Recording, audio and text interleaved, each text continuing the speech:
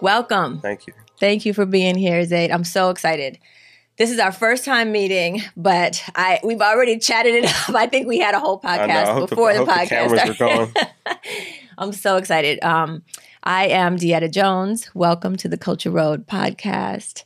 And the podcast is about what I believe to be kind of the essence of all of us, that we are all parts of cultures, and that cultures for us personally and organizationally and in our communities and across the world are transforming. Right now, it's incredibly fast and very kind of visible and kind of visceral to all of us how that transformation is happening.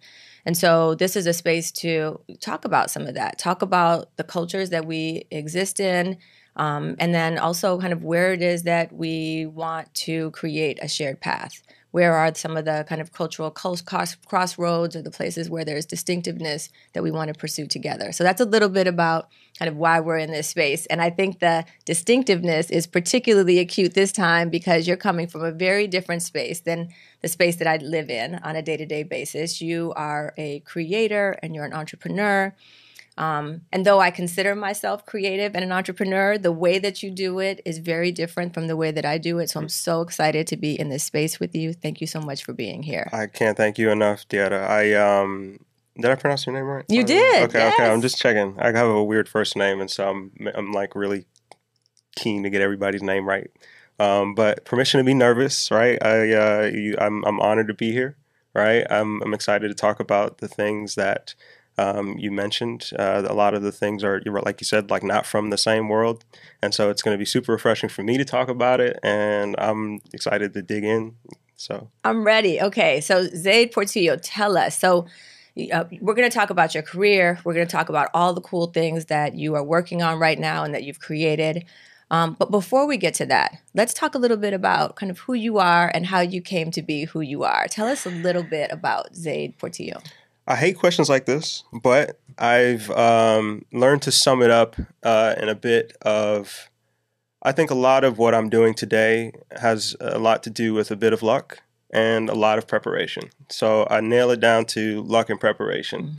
And that has brought me places that I could have never imagined. And somehow, I would say a bit of intuition too, because somehow I had to know that I needed to be prepared to do something like this. And I'm the kind of person that did not know what I was useful for and what these random things I was good at, how they all tied together.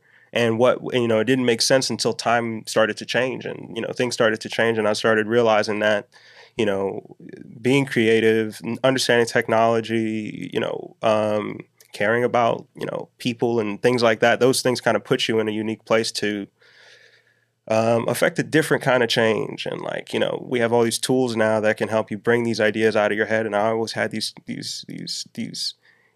ideas from music to art to design to software and to, I don't know, you name it. And so that's why it was always really hard to place even myself. And so it's luck and preparation started it off, and then meeting really amazing people to really pull certain things out of you and also put you and show you something that you don't know about yourself. And I think that I think is another just like it's one of those hidden things that you don't really you're not really aware of. But I couldn't be who I am today and who I want to be tomorrow without for the people that I've met and told me that I could. I love it. It sounds so interesting when you talk about it. It makes me wonder, like, at what point in your life did you realize that you are a creative person? And the question that I have to ask along with that is, was that nurtured? Because a lot of times we label creative, especially now it's cool, but at some point it was like, that's not very employable, right? And so at what point in that life, in your life, did you recognize yourself as being a creative person? And to what extent was that nurtured early in your life?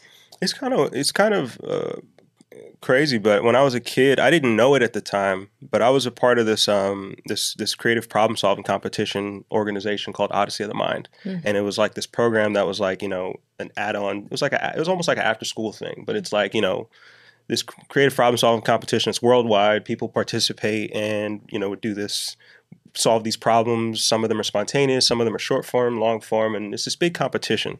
And my older brother was a part of it. My mom was a judge in it once before, and like, you know, the whole, so it just became a thing that we did. And this is like maybe second grade, third grade, and my team and we went all the way to Worlds with this one year, and you know, we finished like 19th out of like 50 teams, but it's like on a world stage, it goes like state. And so like looking back at it, I realized that, okay, you know what? Creative problem solving was actually, I was fortunate enough to be a part of that experience. Like a lot of my, like it was only like 7 kids from a school would be able to participate. And that kind of set me off into this, like, it had to kind of nurture it early. And so it was something that I was put in and got familiar with early.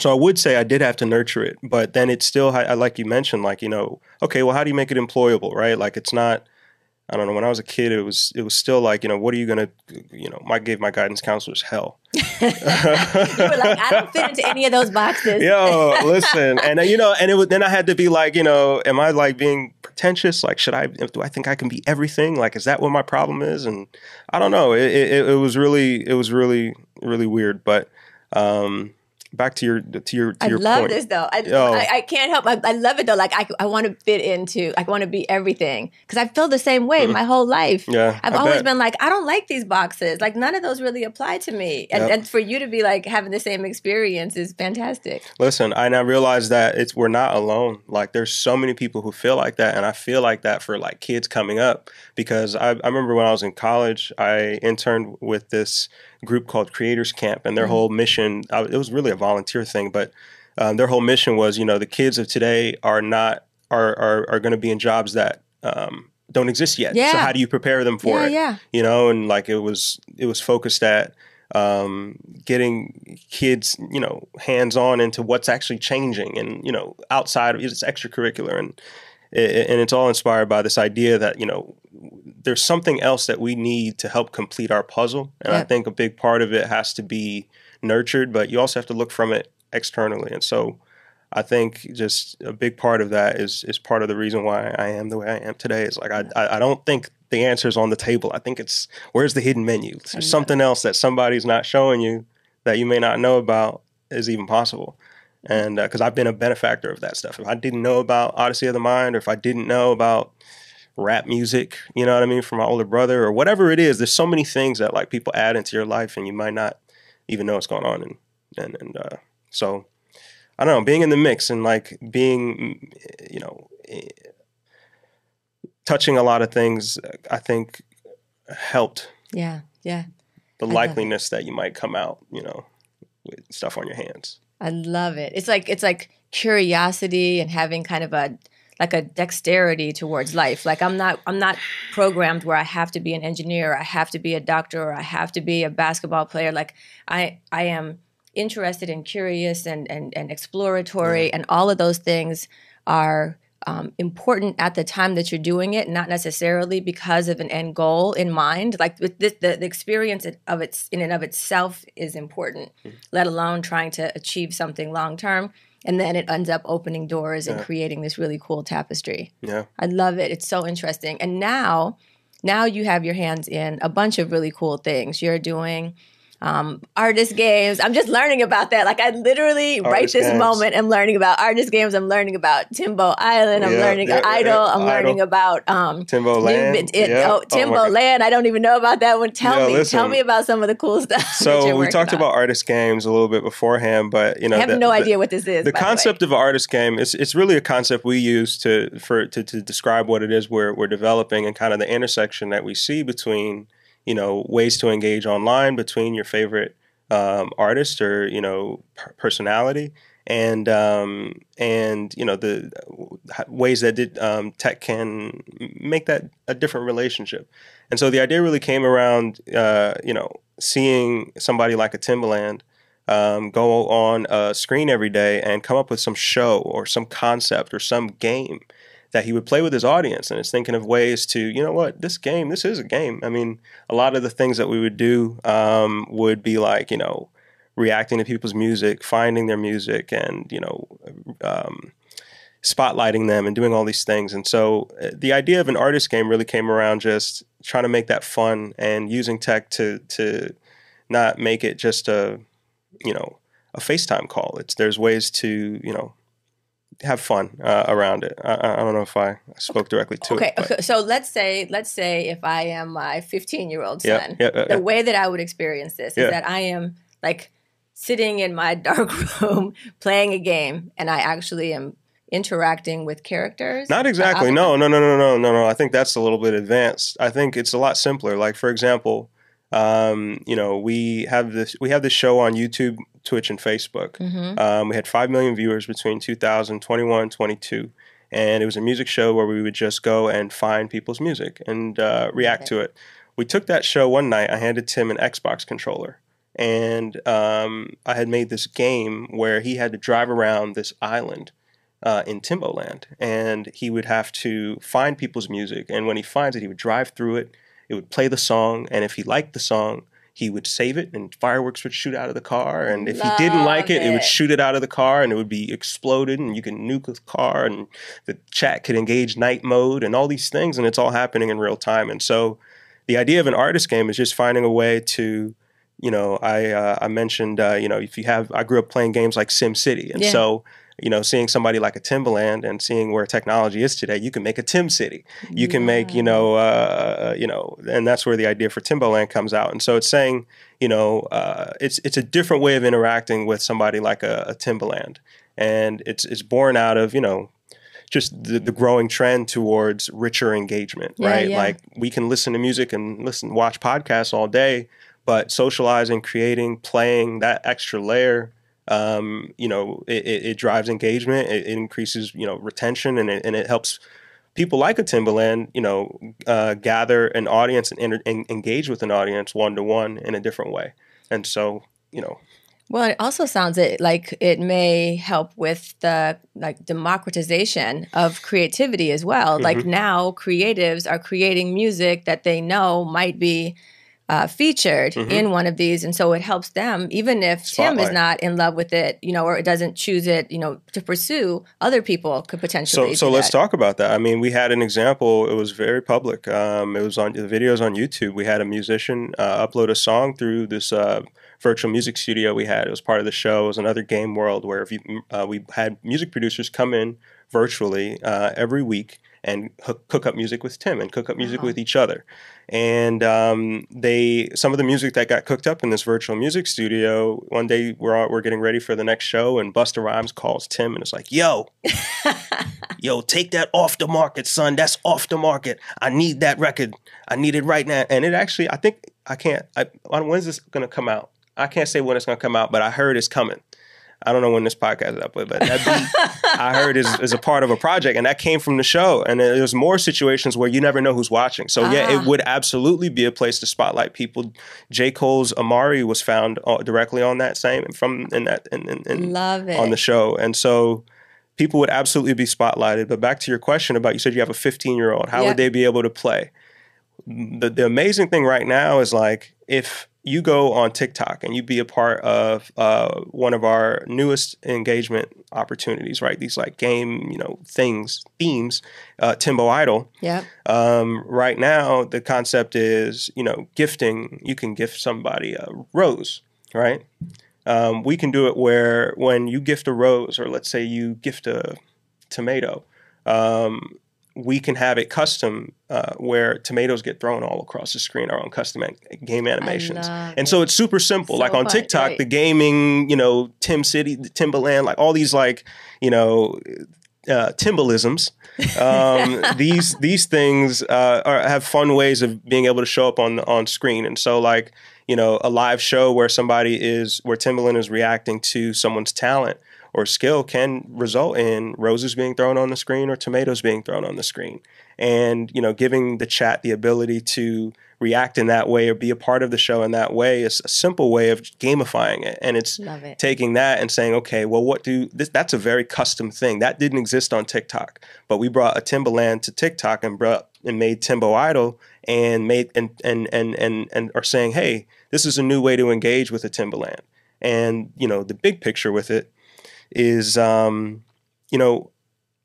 in the entertainment industry, artists have always monetized their IP, their brand, through engagement opportunities. It's always been buy my album, come to my concert, buy my merch, engage with me in this physical way. And now today we have digital ways of doing the exact same thing.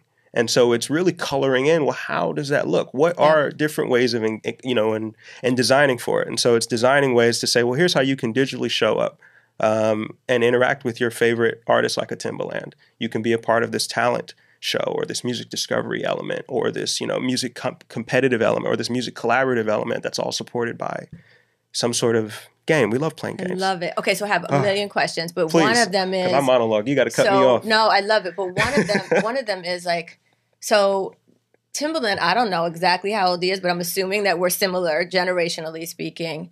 And he started off his career doing something very differently, doing what he does very differently. And so now he's had to really transition into a very different way of being in relationship with, his audiences, right? What are some of the ways in which that happened? Like, of course, as artists, as creators, you're constantly kind of paying attention to. I think creative people are really good at it. But a lot of the people who, I interact with are people who are in institutions, they're in organizations, they have these systems and structures that say this is how you do X or Y, but are also really needing to continue to be relevant, really needing to continue to have voice in different spaces, needing to figure out how do we engage differently. What are some of the lessons about how it is that you helped Timbaland in this case through that transition in a way that could be relevant to even other people? Some of the lessons, I would say, the lessons really come from the observations. The observations are, Timbaland came around in a time, I hate to call it legacy because he's a legend, but it's a legacy like media environment where, you have, it was a very, you made it through a very small window, and the people who were put in that window got a lot of visibility. And today you can't. It's just not the same. So there's that observation, and really, me and Tim's relationship really truly began around pandemic, right? So you had that idea, that concept intensified. Like now nobody can, your visibility was severely limited. You had to be visible digitally during pandemic times because nobody was going outside. And that's when he called me. He's like, hey, you know about Twitch? I'm like, yeah. He's like, yeah, we should, go streaming and da-da-da. We're not going back outside. And so it was, and then even for him, he's like, okay, well, in that reality, he's like, well, look, I have to, I think Skynet's calling me. Sorry, Nelnet? I don't know who that is. We're not going back outside. We're not going back outside. And so he was, a lot of these ideas really came about trying to express himself in a new way. Yeah. He was like, look, we have all this technology. We have these cameras. He was not comfortable with being on a camera. He was comfortable being on a stage. He was comfortable being in front of people. Surprisingly, he's more comfortable with just even on microphone versus camera and microphone, because of radio. He comes from that world. And so he had a lot to kind of adapt to. And so I think that was sort of me seeing, okay, this is how people show up digitally, and him knowing this is how this is how you run a show, and this is how you move an audience and move people. Taking those two things and putting it together, I think,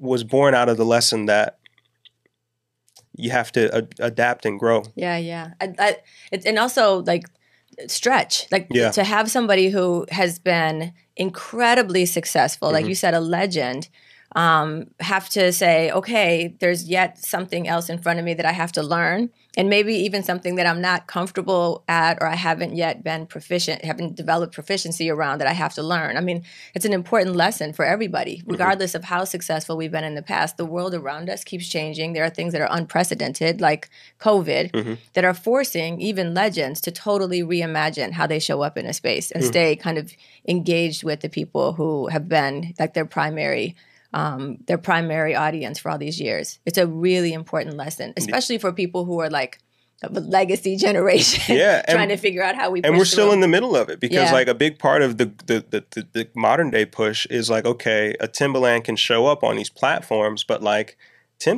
these platforms own the audience, like, right? So then there's that. Then there's that argument. Well, like, well, how do I own my audience again? Tim came from that world where he, that relationship that he had with an audience was, they bought his music and consumed his stuff, and now they get him by way of another place, and that by way of, that's where all the murkiness is. And so now it's about being inventive about, well, how do we bring people back to your stage and like your thing? And that's where, the ideas of, how do you engage with a Timbaland? We have to be on the verge of making like a Tim Talk, right? Like a TikTok for Timbaland, because it's like you have your own audience. These people grew up on you, and like they want to see you. And they want to engage with you, and still in a new way. And there's new people that are knowing you, and there's new ways that you can show up. And what does that look like? And how do people, how does it sustain itself, and so on. So interesting. It's interesting. The other thing I was asking you before the show is, all this creative energy takes a lot of energy. And you were mentioning how sometimes you just kind of go into a rabbit hole and you're just in there. And I was expressing like, wow, I'm kind of jealous. I would love to just spend, uninterrupted X number of time, days or hours or, weeks, just deep in a hole, like exploring something. And it's really important that you also know what's happening in the world so that you can pay attention to those changes. How do you, as a creative person, manage the balance of being able to like have that creative energy and that space where you just like wall yourself off and go deep, as opposed to kind of navigating and staying current on like what's happening in the world? And the reason I'm asking that is because just over the weekend, we had another mass shooting, and there's so much toxicity that continues to be, part of our day-to-day reality. And so I'm imagining there might sometimes be a pull with trying to like the intake of just the ugliness that can exist in the world, and the need to also be kind of connected. How do you manage your own energy, and how do you create that space for yourself to maintain your creative energy? My grandfather had a quote he would say to me. He was like, when something's on the news, by definition, it's unlikely. That's why it's news. And it's one of those calming like mantras I try to remember, like, hey, this is unlikely. That's why it's news. It's happening because it's only news because it's unlikely, quote unquote, right? And so it's one of those things I try to remind myself of, like, okay, you still got to live your life. You can't live a certain way in response to something else. Like, you can have things respond to you in a certain way. Mm. But then it also, honestly, I have to say I can detach really terribly. Like I can just, I don't know, Thanos snap it. Like, hey, okay, that's not happening right now. And just like, zone out, because I just think it's required. Like, I don't think you have a choice. Like if you have to sit around and think about it, like you're lucky because you're still breathing, like you just kind of gotta, I don't know. I don't think there's a choice in it. Because like, it just is what it is. But there's movies and great shows on TikTok where you can spotlight your music and get your talent out, right? And focus on that. Right. So it's literally like I just have to like cut off some of that and just go deep into the spaces where I want to create and be in that space. Yeah. Yeah, it's almost a survival mechanism, right? It's like it has to. But the creative space, when you get into a studio space or whatever, just all of a sudden you just click on and you just in a whole different energy space. Yeah, it's like I think urgency kind of starts it. It's like, okay, there's if I don't, that fear, there's so many things. I don't know. It's like if I don't do the fear that if I don't, or even the sense of duty kind of keeps me on the ball, like a feeling like, okay, somebody else would kill to do this. Yeah. Like you get to do this, and like, doing it for others and all those things, I think are coping mechanisms in a way. And having faith, I got to say that. Yep. I feel like a big part of a lot of people don't really have faith, and faith used to come from a certain place, like a religious place. And a lot of people, are finding, or maybe haven't encountered what faith looks like. But I feel like faith is a big missing thing right now, because like, I can't tell you what to have faith in externally, but I can say that, a lot of things are like rain clouds, and it's like, you gonna hold on to that umbrella, or you just gonna complain about it? I don't know. I feel like you gotta just realize that the sun comes out again. I love it. Yeah. So okay, I'm gonna shift gears hard. Please, come on. Okay, artificial intelligence. Let's go. Please tell me what's going on. I know that you are deep in AI. I also know that I'm constantly getting stories like this about even people who invented AI are like, we're going down a bad path. Watch out. I know we talked about like young people who have been pursuing degrees for multiple years, get to the end of their degree with this much debt, and then all of a sudden the thing that they want to pursue is no longer even really a job because AI can do it maybe. Tell me about AI. Like, what is it? Where's it going? How's it impacting us in the business world? I think if you know what good output looks like, AI is for you. I think if you know what how to ask a question, or if you can just think of different ways of even seeing it in movies. Like, I mean, I feel like a lot of movies kind of set the pretext for what's happening today. But I think if you're a creative person and you know what good output looks like, I think AI will help you get it. And I don't think there's anything to fear about it if you know what good output looks like. If you're a person, though, that loves the process and loves to pull out the fountain pen and dip it in ink and, lick the paper and get your scrolls out and sit down and do all that process stuff, you're going to hate AI because it is here to eat your process up alive. And so that is, I think, the two-sided coin with it. It's like, look, if you know how to get the output out, you're good. But what about people I have so many questions, but what about people what are the creative people's role in the output? Just to be able to identify what the output is and to continue to tweak the AI algorithm to make sure that the output is the right It should be quality. Applied, right? And I think there's going to be different categories where, there's a big category of art that is just about expression. And so it's like, I think AI art is going to be a different category of expression, and expression is still going to exist, right? You can express, like we saw that banana, duct taped to the wall 2 Art Basels ago. And that's just about expression, right? And how you perceive it is the art. That's whatever that is, that relationship between you and that's the art experience. And that is always going to stay. So I just think I think the way we express ourselves is going to change. And like, you're starting to see different people that can actually take these tools and say, wait a minute, hold on, I can express myself now. Like, I had this idea in my head and now you can see it. And like, that changes things. Like, so many people are like stuck between this labor of creation where it's like, oh, there's something in my head. And you've probably felt it. Like there's, we've been like, we've benefited from that sort of like, autocomplete. Like, we didn't always have Pinterest to make mood boards. Right. You see what I mean? And it's like, that part, it's like, well, no, this is just another way of, creating good output, like part of it, that process. It always happens. I just think now we have a new way of doing it. And if you love the old way of doing it, you're going to be upset. Yeah.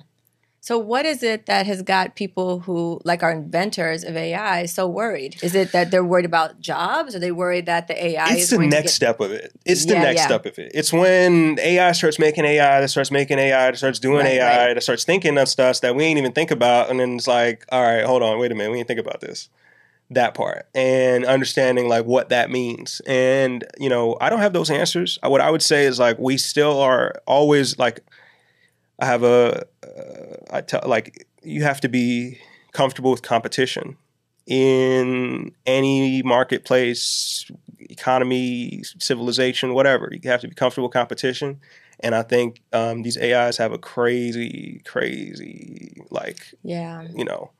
So it's like you have to be able to keep up with it. And I think now we can still keep our pace with AI. I don't know where it's going to go around the corner, but I do know that like we're still people at the end of the day, and like what we want and what fills us is still going to there's always going to be a market for that. I don't know exactly who's going to be the makers of it. I think people are always going to, it's up to us at the end of the day. I don't think it's going to be some AI that's making choices for us, right? Like, I don't know. Hopefully this video ages well. I don't know, but I do think that the way that you described it, you have to be comfortable with competition. And I also think about like we've always had major technological iterations. I mean, major technological iterations. When we went from file cabinets in offices and, the huge data storage facilities to having laptops to having everything on our phone. We've always gone through major technological transformations. And so this is another one. And we've always been afraid of them, right? We're always afraid of a major transformation at the beginning of it. And so, again, this is probably something that we'll get used to, and it's part of our evolutionary or kind of transformational process. But it is intimidating to think about it. It's intimidating. Incredibly. I don't know what to tell kids. It's just like, hey, do you know how to type a sentence?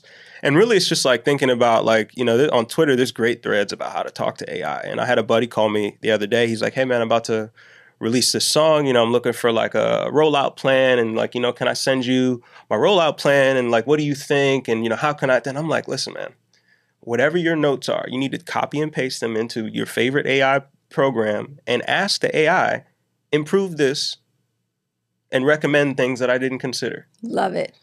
And it could fix your plan for you. And it's like, it could help you with ideation if you just thought about, he's like, I never thought about asking it to improve my idea. Or like, like stuff like that. And it's like, some 12-year-old is going to think about that. Yeah. They're probably already thinking about that. You know what I mean? Like they could write a better script for this entire, I'm not saying that you guys don't have an amazing script for what Culture Road Podcast is, but the point is like somebody could come through and be like, hey, here's your next 3 seasons. Yeah. With enough preparation. And it's like, oh, noted. Can we just jot that down? Somebody. Yo, man, listen, somebody, I forget who it was. It was some conversation where somebody lost their job around, there used to be a podcast note taker. I think I saw this on Twitter, podcast note taker. And the AI lost their, the AI can do that, right? Like you can, do that. So, but it's forcing us to like dig deep into ourselves. And it also is, there was part of me that thinks I don't want us to lose our kind of muscle around certain things that are really important for us to have strength around. But part of that is just kind of the process anyway, where people used to write, when I was young, we used to write cursive. I wrote something in cursive the other day and people were like, what is that? I was like, they were like, I've never seen that before in my life. I'm like, you've never seen cursive ever? Yeah. And then on and on and on. And it's the same kind of developmental process. But when I look at my son who does not write cursive, he has strength just native, like just kind of born, right? It's part of his entire life that are totally different than things that I have strengths in, and things that are definitely going to set him up for the next generation of success. What are some of the things around AI that you're working on? I know that you and Timberland have been working on some really cool AI things. Anything the other day we share? broke the internet a little bit. Did you see it? Yes. Yeah, we did. We had this, Tim and I were working on this concept, and we're calling it a personal art piece because I think it's the best way to approach it today, right? Because you can't really put out some of these things out for, official consumption. But we had this, Tim has never made a song. He never got the opportunity to make a song with Biggie. And to add on to that point, he never got a chance to hear what Biggie sounds like, or a Biggie tone, what it sounds like on his music. And, it had always been something he had expressed to me long before AI voices and what that is doing today. But one day, following up on this idea that he had in his head and just that expressing that to me, he walked in the studio a couple days ago and I had it. And it was one of these like happy accidents. And I played it and he went crazy. He was like, yo, this could go. Yo, play that again. And that's how I know like it was super dope. And it was just one of those things. And so in the AI world right now, we're really kind of testing the electric fence, because there is an electric fence around artists and expression we talked about. And like, the main one is like, okay, whose authority is it who can give authority for the artist to express themselves, right? Like if you take somebody's likeness and just produce unauthorized copies of it, the idea is dilute this person's, right to express themselves. Right. And that's really the main thing. And so that's kind of what the electric fence is made of. But, the concept and reason why I call it like an art piece is because Tim was able to hear what Biggie would sound like over his music. And it was just a personal revelation that we were able to share in a public way. And, it was something that just fit. And, what it really turned out, what it really became, it was a conversation around, well, what is this? Right? Because we're on the heels of The Weeknd and the Drake song, where somebody just came out and, misappropriated the tones of two artists, right? And it was this big, like, how dare you, right? Do that. But in the situation with Tim and the Biggie clone voice is that, Tim is notable by his own means, right? And so it's not just stealing a Biggie voice. You're here already because it's a Tim. Right. And now you get to hear another, another version. Right. And so it brings you to the table to say, okay, well, do I like this? What does this sound like? How does this make me feel? Is this a crime against somebody, right? All of these things are now the conversation. Instead of throw that out of here, get that. There's a lot of that too. Like a lot of like people are anti-AI voices, but honestly, like knowing the process, like it's really just like a filter. It's really just like auto-tune, and a lot of people are looking at it like it's a robot becoming Biggie. And it's like, no, they're not becoming. Like it's honestly, it's my talking voice with a filter on it. Right. And it's really to just give a idea. And, I don't know if it could ever be released for official consumption, but it's really just touching the forefront of like, okay, well, it's out. Yeah. We don't have a choice, guys. We can sit here and put red tape and believe in this electric fence, but it's already here. So we got to get with it or we're going to get left behind. I love it though. But somebody like me who like grew up on rap and like loves like to be able to imagine those voices together and to be able to imagine what a collaboration would sound like and to be able to do that across different genres and different voices. And I mean, and we've done certain things like that kind of in the past, right? We've had those kinds of things. They may not have been AI voices or clone voices, but we've been able to have appreciation for those cross-generational or collaborative experiences. It's cool. And some people have taken Biggie's actual voice and made terrible mixes. Exactly. Remixes. So I'm like, hey, listen, it's... Which one is the worst to try? Yeah, but the other side of it too is like, is one way of looking at, I look at it as like, Bad Boy invented the remix, right? So it's like, hey, there's a new way of remixing. And if we want to talk about it, we can talk about it. Like an ode to Bad Boy. I love it. But here's the other side of it too, is like, with Tim and Swiss, when they did Versus, they had this thing called the Versus effect. When you had these two icons go head to head on screen and it creates this digital sensation, it resulted in higher streams for these catalogs that they would just be revived and you would see them revived back to the top of or somewhere on the charts. Hey, people are thinking about these artists. Right. And so I'm going to be honest with you. Like after I heard that Biggie clone voice we did, I couldn't stop listening to Biggie all week. I was listening to Biggie riding around in the car and I'm like, yo, I'm listening. The copies made the original worth more in a way. I agree. I totally can understand that. And Versus is a great example of me being like, oh, I love them. And then next thing you know, I'm like deep into the pool, re-listening to all of these things that I've loved for a long time, but this dropped off my radar. It's a great example. So it's like, there was articles on Rolling Stone, Complex, TMZ, you name it. All these guys talked about that moment. And I'm like, hey, man, people are thinking of Biggie. Like, I want to see what's the streaming numbers do. Like, what is that doing right now? Like, how does this affect it? Like, we don't know. And so that's part of Tim's genius. Is like, hey, man, like we just don't know, but it's here now. Yeah. You remember DeEtta Auto-Tune, right? How'd that go over? Right. All right. So like, what are we doing? It didn't replace singers. Yep. Like we thought it would. So it's like, what is this going to be? Like, we don't know. So let's just throw it at the electric fence. Don't press what button? This button? I love it, though. I feel like that's a true creative spirit. There's so many times people are so worried about this or that, but I feel like that's the definition of a true creative and inventor, right? To push, push, push, that's how we grow. And for you to kind of model that, like, it's not just bravery. It is bravery when you have a feeling that people might not get it, or there may be some backlash, but more importantly, we got to go. We got to try it. Yeah. I think there needs to be rules around how and who gets to do it. But, I don't know where it's going to go. None of us know where it's going to go. And the rules are going to have to be revised over time because the world is changing and the technology is changing and, all that we have available to us.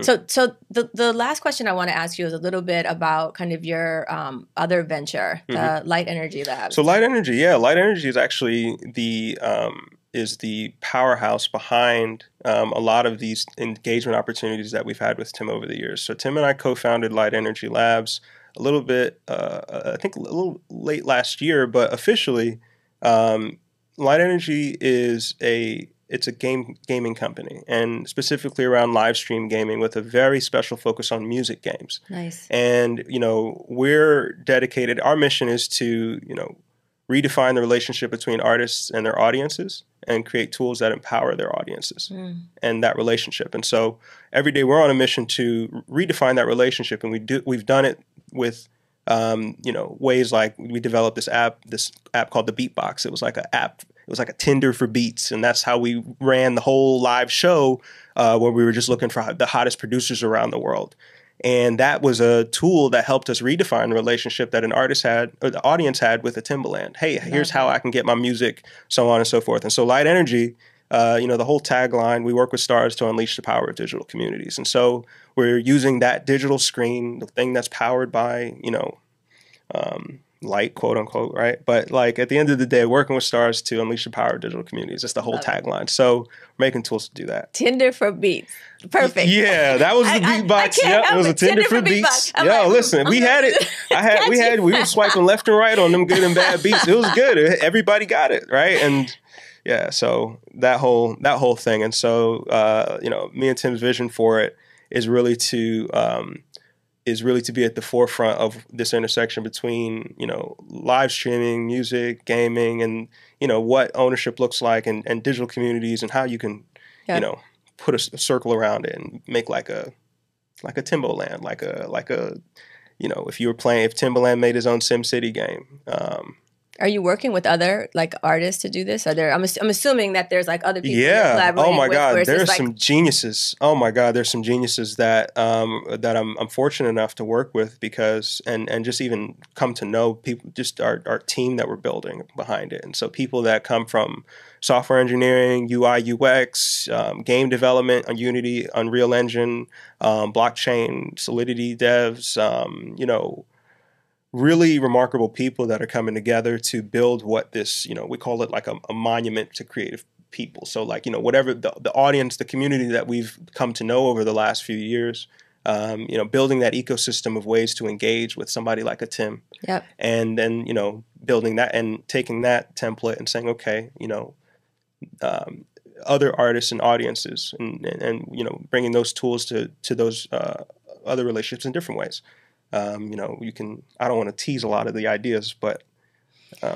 One of the things that it's so interesting talking to you because I started off talking about how the work that we do is so different. And the more I listen, the more I feel like it's really familiar. And I know you have a whole different set of skills. There's no question about it. But a lot of what you're talking about is and I think you even talked about it some when you were describing a little bit about your passions, being, the creativity and the technology and caring about people. And a lot of that are the same kinds of skills that a lot of people have now.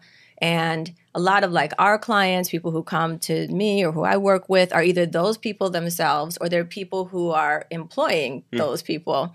And they're constantly looking for what are some of the tips and techniques associated with helping people feel like they're thriving in their workplace, like the work that they do is meaningful, like they have a sense of community and a sense of belonging. And it sounds to me like some of those things are also things that you constantly have to be thinking about with the group of people you're coming with who come from different kinds of backgrounds and experiences, but you need to create a cohesive experience. What is it that you do in order to help facilitate that sense of community and thriving? It is 1,000% in energy. And I say that without any puns, but it comes from, I think honestly, I mentioned earlier as a kid being a part of a creative team. Yep. and seeing what that can do and how the different parts come together to form this bigger solution to a problem. And I've always believed in that because I've seen it work before. So I know what it feels like to be in it and when you're not in that energy. It's like, okay, hey, listen, we don't have that synergy. Like we're missing like 4 people right now. There's 4 imaginary people that would be, turning an axe right now or turning a wrench right now and getting, it takes activation energy. So I think one, just knowing what that feels like, but then also understanding, I had to realize that in my solo journey to then, work with teams and like build teams and then a company alongside somebody like a Tim. It's just like sometimes you got to get out of the way of the magic. You know what I mean? And like understand that everybody has a zone of genius. And, my zone of genius is that I've been practicing in is keeping everybody else in their zone of genius. Love it. Great you know example. What I mean? And it's like, hey, you do this, you're really good at this and you're really good at this and that part. And then also just being a battery for it. Like that's another part of it. It's like just giving somebody like, hey, like, you did this, you got this, thank you for working hard and like spotlighting what somebody's been doing and like, I don't know, get one-on-one time. Like there's a lot of ways that goes into the back end. Taking great advice, having great people that give you advice. Yeah. All those things, I think.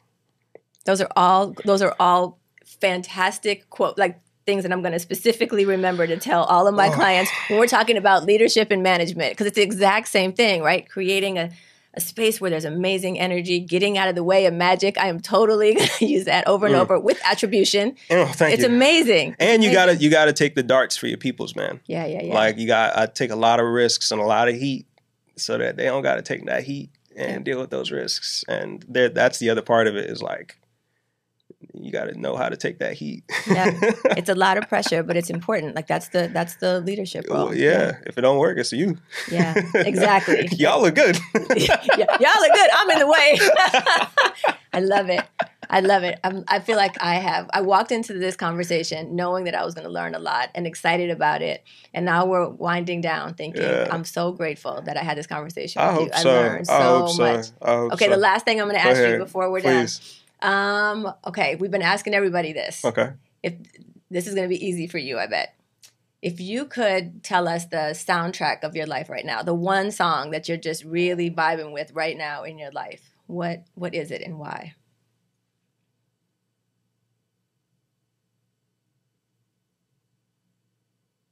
Don't do that. We do that on Timbo Idol. You funny. You got to watch the show. We do that. No pressure. All right. Well, I'm going to go. This is a song that has been the anthem. And it's a song called Vienna. Oh my God. Don't quote me. I just remember the song name. The person who makes it. Billy Joel. Thank you. Other me. Billy Joel, Vienna. It's a song that I found by accident, and it's just a song that, it's about wanting to be somewhere and have a place that's calling your name. And, the whole message of the song is that place is calling your name too, and like it's waiting for you. And so it's like one of those mantras that I kind of go back to, and it kind of keeps me in a place of zen. Like, all right, this thing you're imagining in your life, is imagining you too. And so Vienna in the song by Billy Joel, Vienna, he wants to go to Vienna, and Vienna's waiting for him. And so I love it. It kind of I have a lot of anxiousness, and I'm like, I'm young, and like, we want to be there already, right? And we don't know what time is, and we just think it's supposed to be tomorrow, and why am I not there yet? And all of that. Yeah. Vienna is the answer to that feeling, because it's like, hey, relax, bro. This is the journey. It's waiting for you. So like, anyway. And it's calling you too. That's the good part too. It's not just you like trying to force something that isn't already got your name on it. I love it. Yeah. I'm happy you didn't start with that one. That's an emotional song. Oof. Anyway. I actually don't even know the song. I probably have heard it, but I'm definitely going to have that one stuck in my head. I'm going to listen to that. Yeah. Late night drive by the water. Okay. Yeah. Now I can just imagine. Yeah. You just, no. But I know what it's like to be young and anxious. I know what it's like to be not so young and anxious. I understand that, you know, what that creative energy is creative energy. Okay, no tears today. Listen, I just went down this list yesterday. I was calling everybody to ask them what their sad song is. You got a sad song? What's your sad song? What's your sad girl song? Okay. I don't know if it all the time, but I think the saddest one is probably Dance with My Father. Oh, that's a go-to. Oh my God. No, yeah. I lost my father almost a year ago right now, and we used to sing it. We used to sing it even when we were together. I can't believe it. So, yeah, you got me with that one. Everybody got their songs, man. We got to make a master play. Do I know another one? You know another one that's really good? Just without now. Prince, Another Lonely Christmas. Jeez, you really got that. That'll really make you cry, won't it? Like that, you can't help but cry. You can't. Can't help. Okay, now we're gonna end this amazing conversation with tears in our eyes, but like love in our heart and like a ton of just gratitude for, I think, recentering for me some of the importance of being able to kind of separate out like where my creative and visionary like headspace is and energy is, as opposed to like all of the stuff that we can easily get caught up in as far as the world, remembering what it takes to be an amazing leader, including getting out of the way and letting the magic happen, but also standing up for, you know, our people. And also just that desire to like make something happen, just, you know, make it happen and bring the space together that we want to flourish in. I really appreciate this time with you, Zayd. Yeah, it's been amazing. Thank you. It was an absolute pleasure. Thank you. I can't wait. We got to do another one of these. Done. After the AI aftermath. I cannot wait. And good luck with everything. Thank you. Good luck with everything. Cheers.